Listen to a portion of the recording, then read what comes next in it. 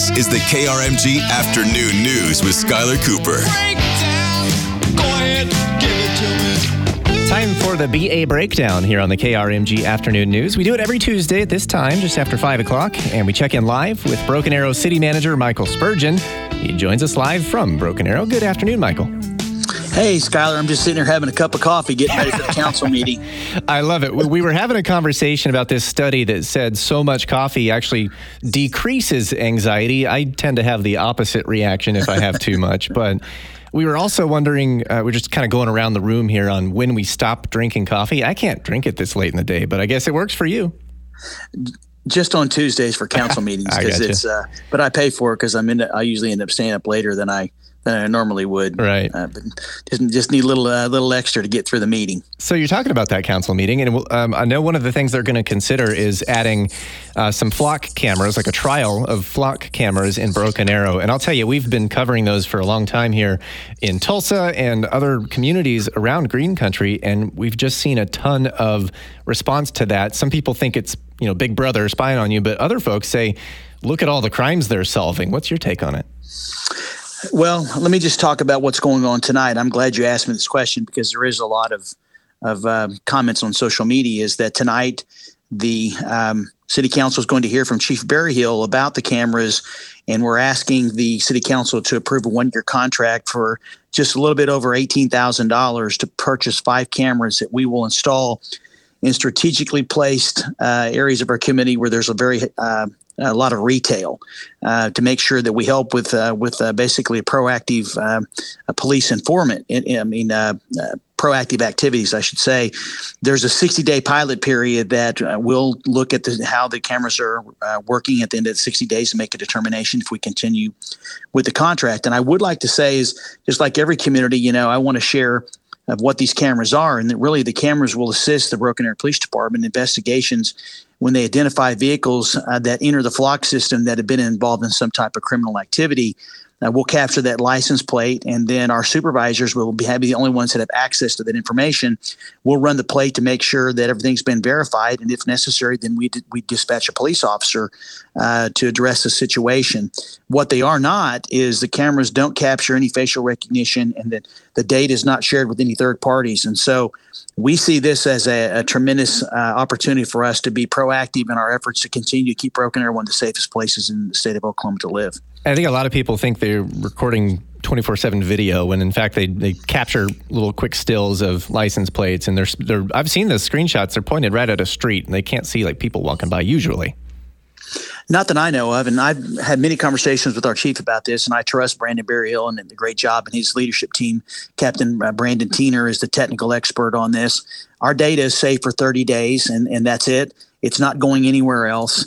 And Broken Arrow is a safe place because we're constantly looking at the best technology to support the officers in their job that they do to keep us a safe community. And I share the same concerns with the folks that have concerns. I mean, I do not support any type of facial recognition. I know the council members do not either. And so I think we're all saying the same thing. It's just that how do we use technology to better help our police officers do their job? And I'm excited about this opportunity to present this to council tonight. All right, we'll see how the city council looks at that, and we'll follow up later on. I saw this too, where citizens can, in the pursuit of water quality out in Broken Arrow, they can provide a sample to be tested. What is that all about? Oh, this is really, really cool. Let me just tell you how amazing Broken Arrow is. All suppliers of water, drinkable water, including municipalities, are required by the EPA to test its drinking water for lead annually. Our 10 years of results are on our website, so you can see that we're well below what the limits are. For some reason, we were having a little bit of difficulty having folks agree to participate in the testing, and so we put out some information on social media, and we had over 500 people reach out and said they'd be willing to participate in the study to get us that information. And so we're going to be working with a number of those folks to get just a couple of dozen tests that we need that we can submit to the EPA. So this is just a part of this annual process that we have to do testing on our drinking water to make sure that the lead that is in the water is well below what is allowed or the maximum, by rules and regulations. All right, so folks, reach out if they're interested in that. We have, as we've been doing for the last few weeks, we have some listener questions for you. All right. I've got a couple of open mics. I have some text messages. Before we get there, I wanted to ask you, it's been 2 weeks since we talked about that Broken Arrow police officer and the dog situation. Is there an update on that? Do we know what's going on there? Well, I appreciate you giving me an opportunity. First and foremost, I want to make sure everybody has heard. If they hadn't, it's the Wagner County Sheriff's Office investigation is complete, and the Sheriff's Department has handed over to the Wagner County District Attorney's Office their findings. And the first thing I want to say about this is, I understand everybody's concern. I have the same concerns as everyone. Investigations sometimes take longer than people would like. There's due process here. We have personnel policies. We have a collective bargaining agreement that Chief Berryhill and I have to follow. And we want to make sure we do a thorough and transparent investigation. Our policy says whenever there is a criminal investigation going at the same time, we have to pause that until the criminal investigation is done. Well, now it has been completed and turned over to the DA. The chief has instructed the Office of Professional Standards within our department to resume their investigation. And the chief informed me this morning that he's anticipating probably by the end of next week having the findings and the recommendations from the Office of Professional Standards given to him. Okay.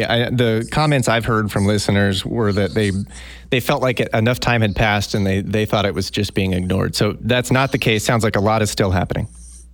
Well, honestly, I mean, I understand everybody's concern, but I can assure you is things take time. I am ultimately responsible for personnel for the city.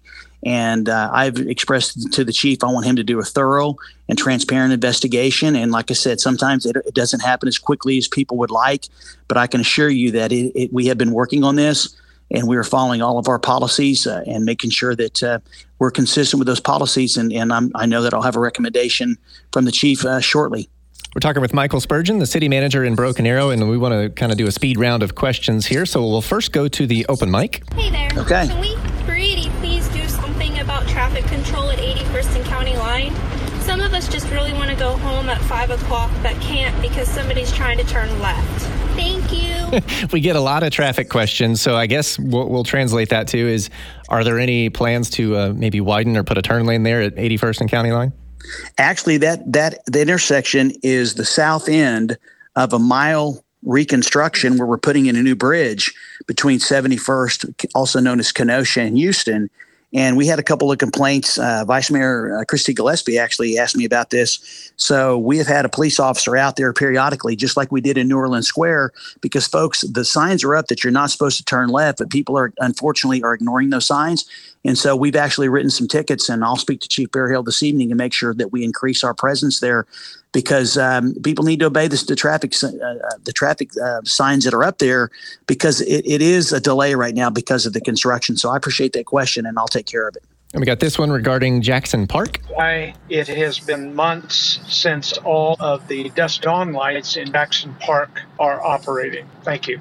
Do you know anything about the lights at Jackson Park? I do not, but I will talk to Rocky Hinkle and Matt Hendren tomorrow and find out if there's something going on with the electrical system, because they should be operating. That's one of our best parks, and if not the best park in the city, and the lights should be working. So let me look into that. All right, sounds good, Michael. And we have one last question here. I know we're late, but we're rolling here, so I want to keep them coming. And this comes from a texter. His name is James. He actually lives in Tulsa, but he says he's in Broken Arrow all the time and pretty much every weekend, and he's wondering why some roads. He specifically mentions Washington, which is 91st Street between Garnett and Olive. He says that the markers, like the lane markers and dividers, aren't very visible at night. Now, that's kind of a newer reconstruction, but he's also generically mentioned other roads where you can't see lane divider markers anywhere. Do you know?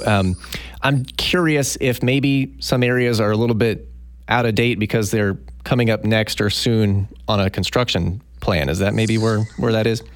That is a very good possibility, Skylar. We try to restripe all of our roads at least once a year. So obviously a year goes by. We've looked at different techniques, different types of materials to help extend the life, but it is an extremely challenging process. I mean, we have over 1,200 lane miles of road that we maintain by the streets department. I think it's 1,200, and we stripe those aerials at least once a year. And so that may be the case, but that is a newer road, and I need to check with Rocky and find out on Washington between Garnett and Olive if there's something that's going on there, because we want to make sure that everybody can see those lane markers. So I appreciate that question. Let me see what I can find out on that. City Manager Michael Spurgeon out in Broken Arrow on the BA Breakdown. Way out of time because I let us go long today as we just had so much to get to. Michael, thank you. Thank you, Skylar. You have a good week. We look forward to talking to you next week.